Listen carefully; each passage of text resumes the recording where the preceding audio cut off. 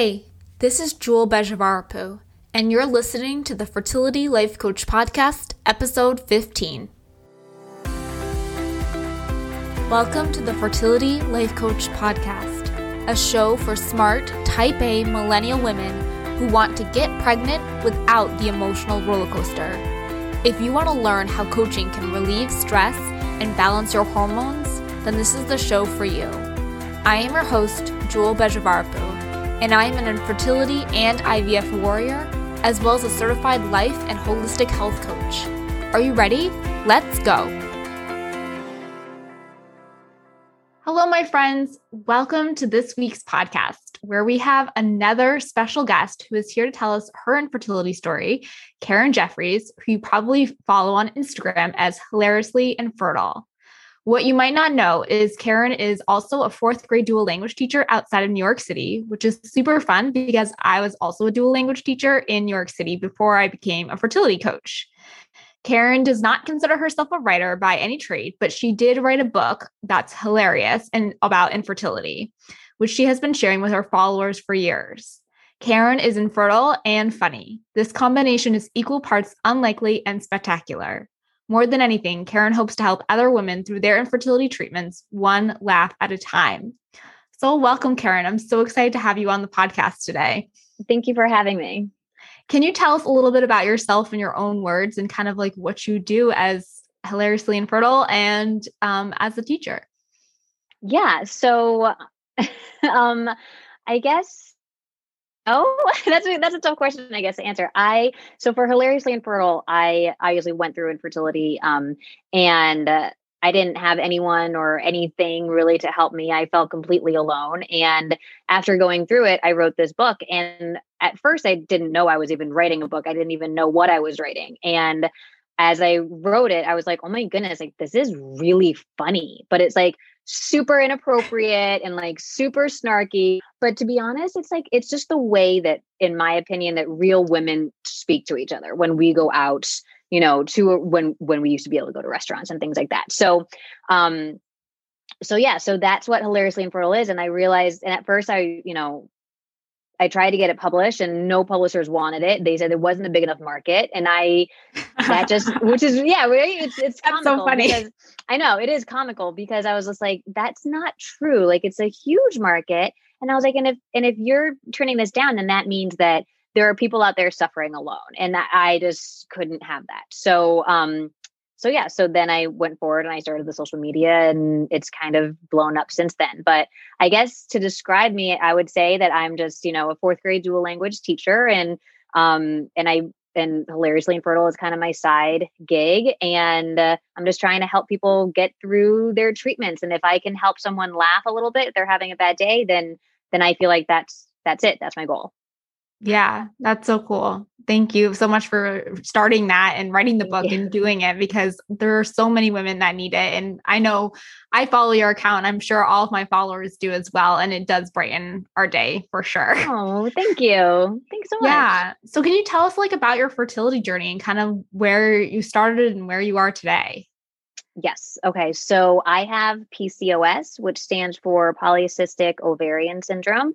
And I had no idea that I had PCOS before trying to get pregnant. Everyone's like, well, did you get your period in high school? And I'm like, yeah, but like, I wasn't really tracking it, like I was an athlete and I was like always super skinny. And so I just got my period. I never really like paid attention to it, and then I had been on birth control for like over a decade since then. And so my husband and I started trying, and I remember we were having unprotected sex and I wasn't getting my period month after month. And I remember being like, when I was in 7th grade, like you're taught you have unprotected sex and you don't get your period, like you are pregnant. Like that's what you were taught, And so I was like, but I kept getting these negative pregnancy test results. I was like, what is happening? And it would be like months that I wasn't getting my period for. So months that I thought that I was pregnant for the whole time. And so finally I went to my OBGYN and I was like, this is totally normal, right? And she was like, no, like, what's wrong with you? She's like, you're really not that smart. She's like, this is not normal. And I was like, oh, okay. But like, no one teaches us this stuff in school. No, like no one tells us like, oh, it should be like this, or like, this isn't okay.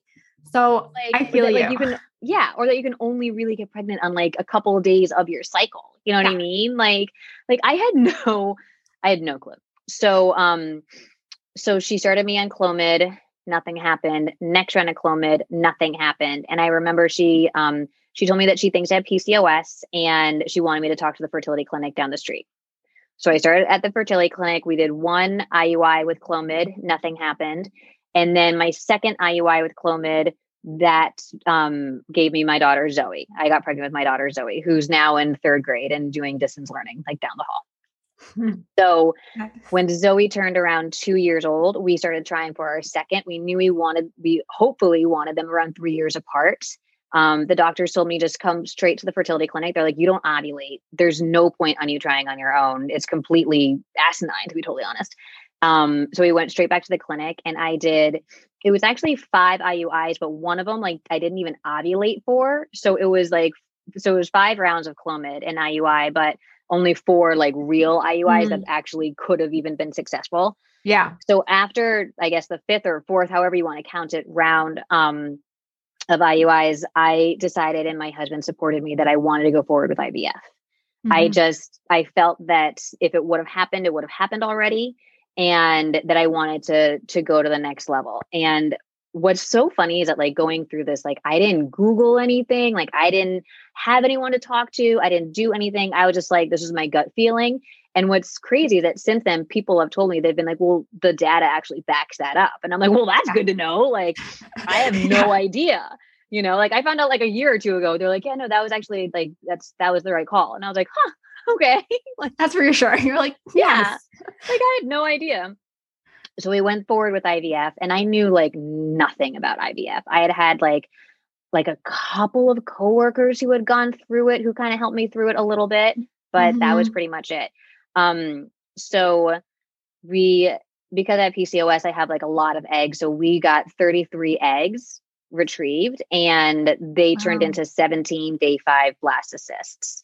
Now, given my husband's genetic background and my genetic background, we were doing a fresh transfer. There was no reason for us to do to test our embryos.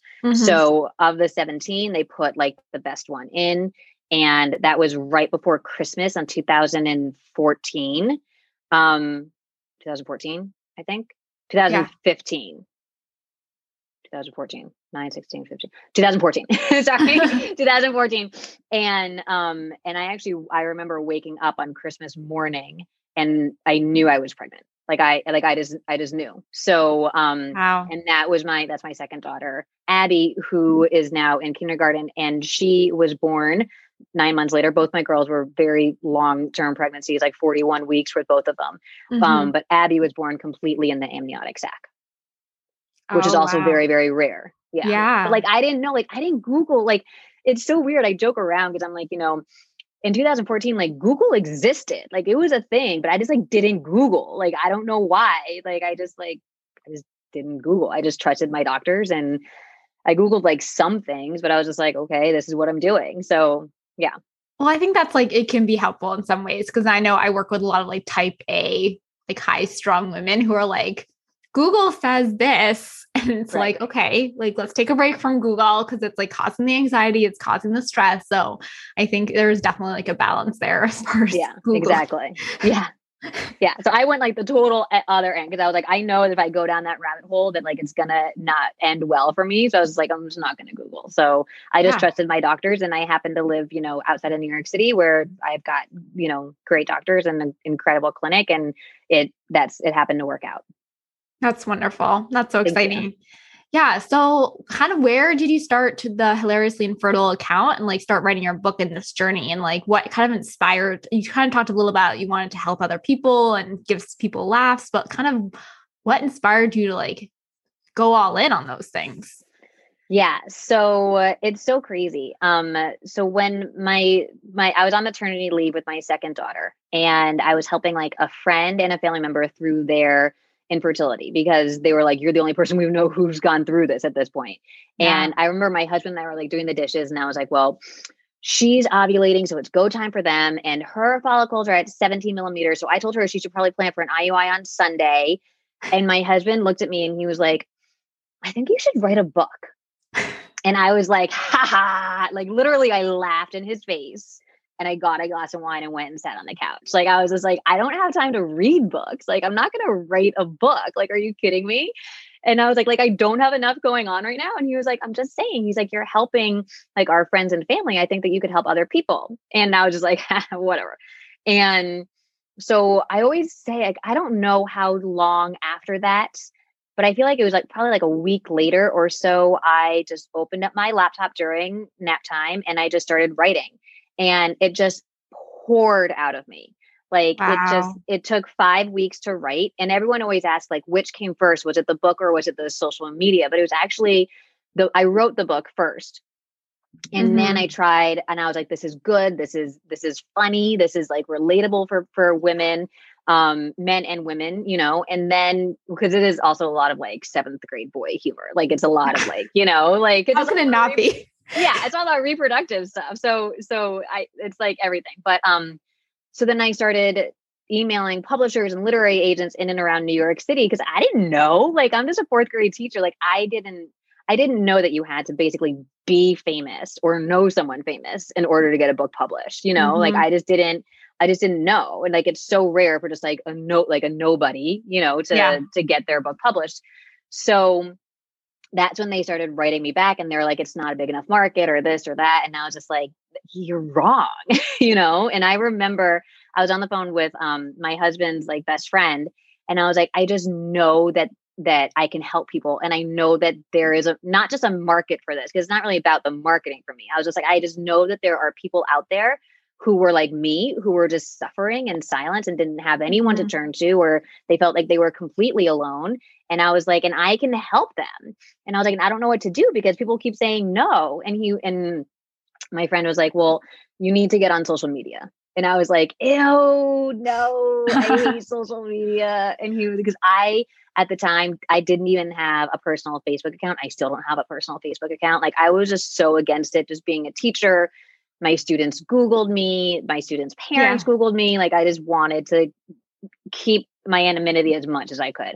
And I was like, no, I hate social media. And he was like, if you want to help people, this is how you have to do. So this is what you have to do. So I tabled the book for a little bit and I started the social media, and I had to like learn what a hashtag was. Like my step niece helped me a lot in the beginning with teaching me like what it was and how to do it. And then it just kind of like grew and grew just naturally. And I remember in the beginning, I was like, I had like 300 followers and I was like, oh my God, I can't believe I'm helping 300 people. Like that was huge to me. And it still Yeah. is, Yeah. like I was like, I am just like one person just like living outside New York City. And I can't believe that like I actually am helping 300 people. And then it just like blew up, and people started talking about it. And once the social media got to a large enough place where I thought that I could release the book, because I had like a Mm-hmm. website and I had some chapters on there.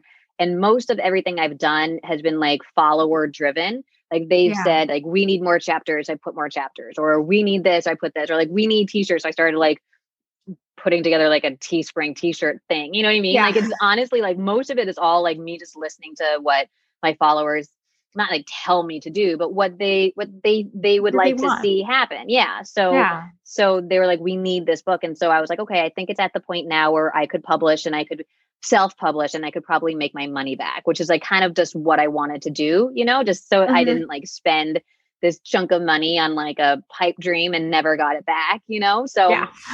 So that was the goal, and that was one of the goals, and the other goal was just to help people. So we published the book, and then things have just been getting bigger and bigger and bigger, and it's just kind of crazy. So yeah, that's where we are now. That's so exciting. I feel like so many people have these dreams of like publishing books or like, going big. And it's just like nice to hear other people's stories. Like, hey, like it happened organically and you made it happen and you did it. Yeah. Yeah, it definitely did. And what I think is so interesting is that, so many people, the annoying thing about social media is so many people focus on like the number, right? Like the number Yeah. of followers or the number of likes. And it's such like a popularity contest in like the worst sort of way.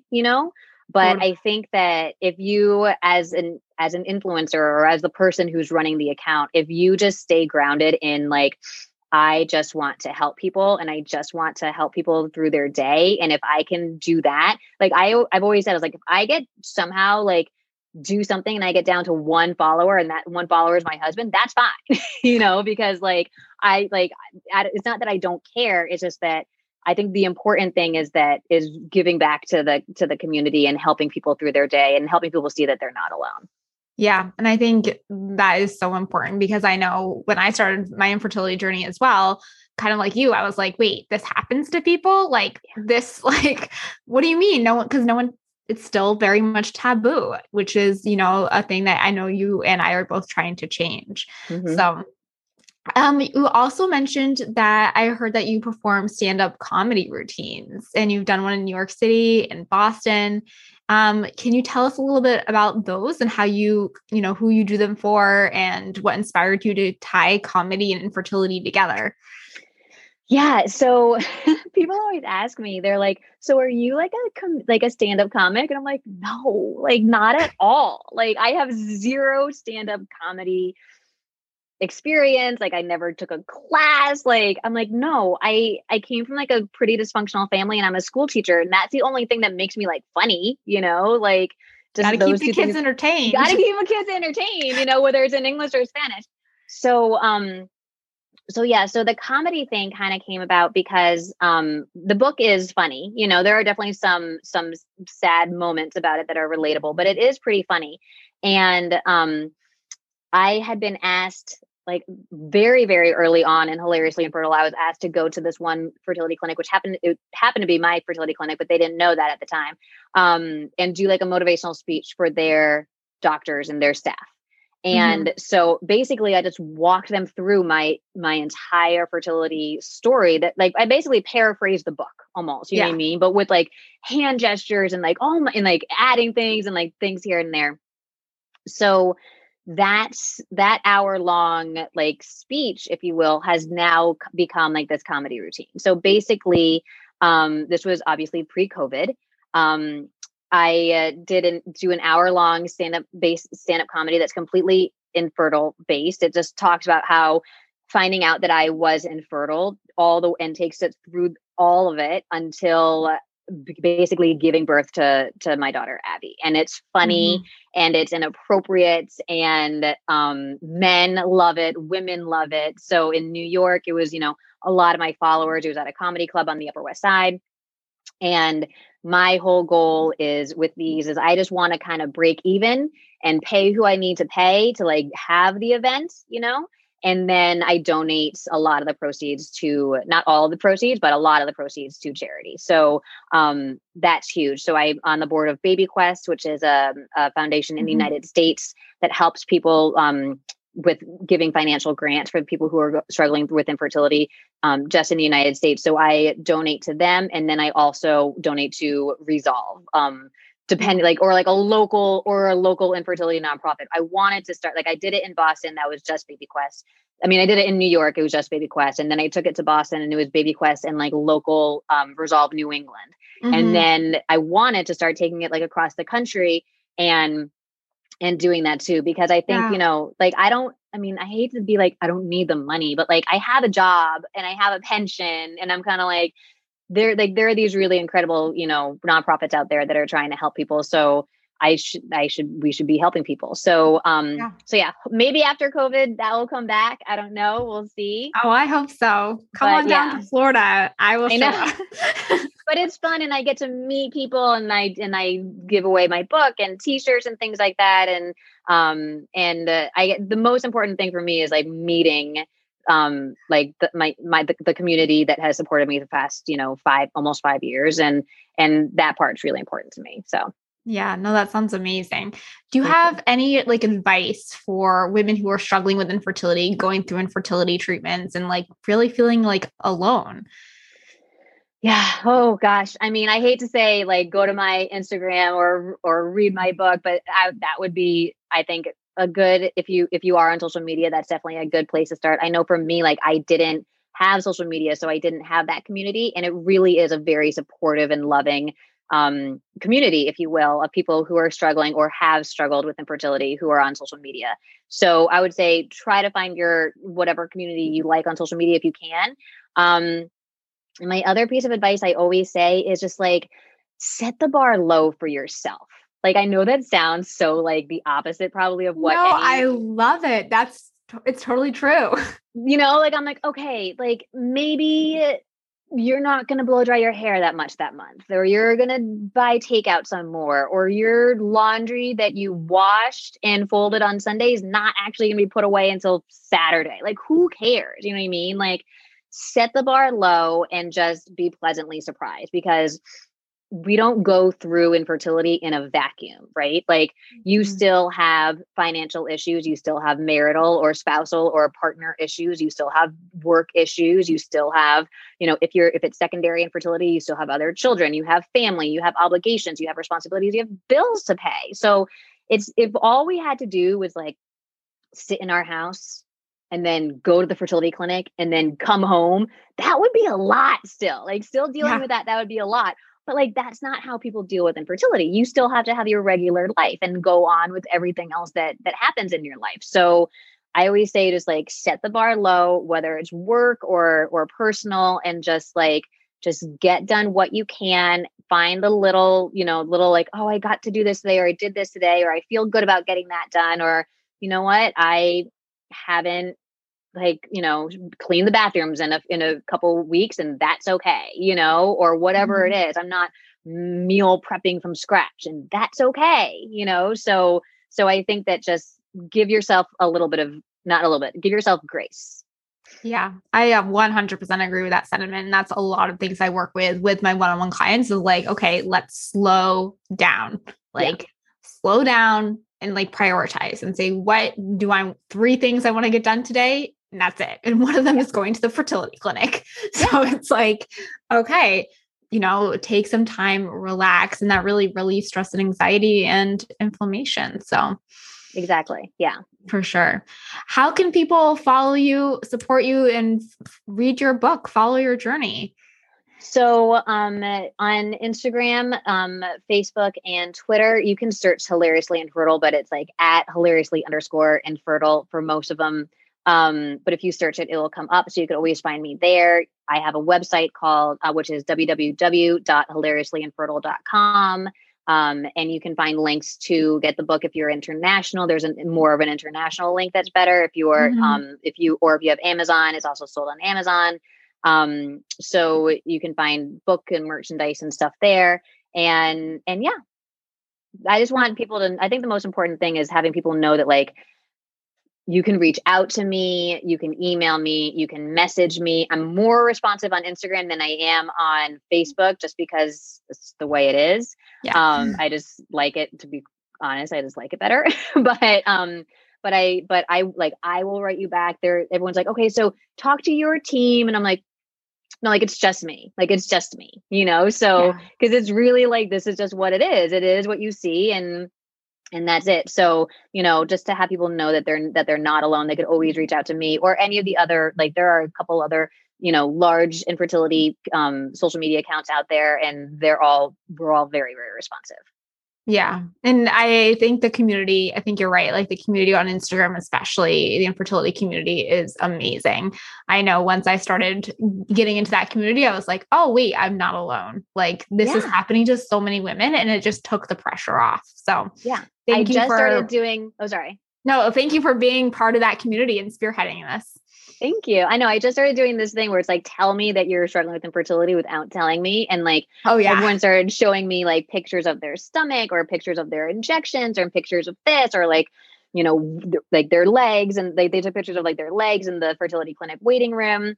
And the response to that, not just the people who were like submitting their pictures to me, but the response by other people who were like, oh my goodness, like seeing all of this just makes me feel like I'm normal. That's the first time I felt normal to going through this whole thing. And I'm like, you are normal. Like so many people are going through this. It's not like you're not alone, And once you're on, once you're through infertility, depending on however you ended your infertility, journey, I hate that word, but you know what I mean? Yeah. You'll start seeing like on the other side, like I joke about this, that I've got like the best infertility radar. Like I can like sniff people out and be like, you went through infertility treatment, you know what I mean? And then like we have that in common, and I'll be like, oh, well, I'm a fourth grade teacher. And I always say it first, like so that I'm not like outing someone. So I'll be like, well, I'm a fourth grade teacher, but I also do this. And they're like, oh, I went through infertility. And I'm like, yes, I know, because I've got the radar. Yeah.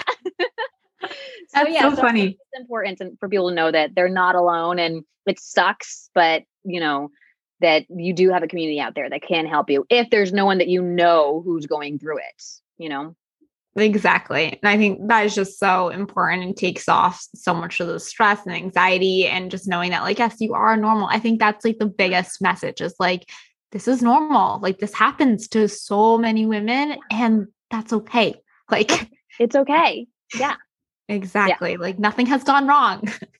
Right. Yeah. And I know for me, like when we were my husband and I were going through it, like it was my issue. It was like, was the reason why we couldn't get pregnant. And I never once felt, maybe I felt like once or twice that like something was wrong with me, but I never felt less of a woman. I never felt less sexual or anything, less female. I always joke that like I have more testosterone in me anyway. Like I'll show you, you'll see the pictures in a little bit. I'll post them on Instagram, but like I was just downstairs and I completely took apart my entire dryer, like completely took it apart, like all the pieces out and then put it back together. And I was like, okay, I've got 3.5 minutes. I'm like getting the last screw. And I came up here, I'm like dusting off all the lens. That's why when it came on, I was like this, like dusting everything off, because like, it doesn't make you any less of a person or less of anything. It's just, this is just something that you're going through, and there's a community to back you.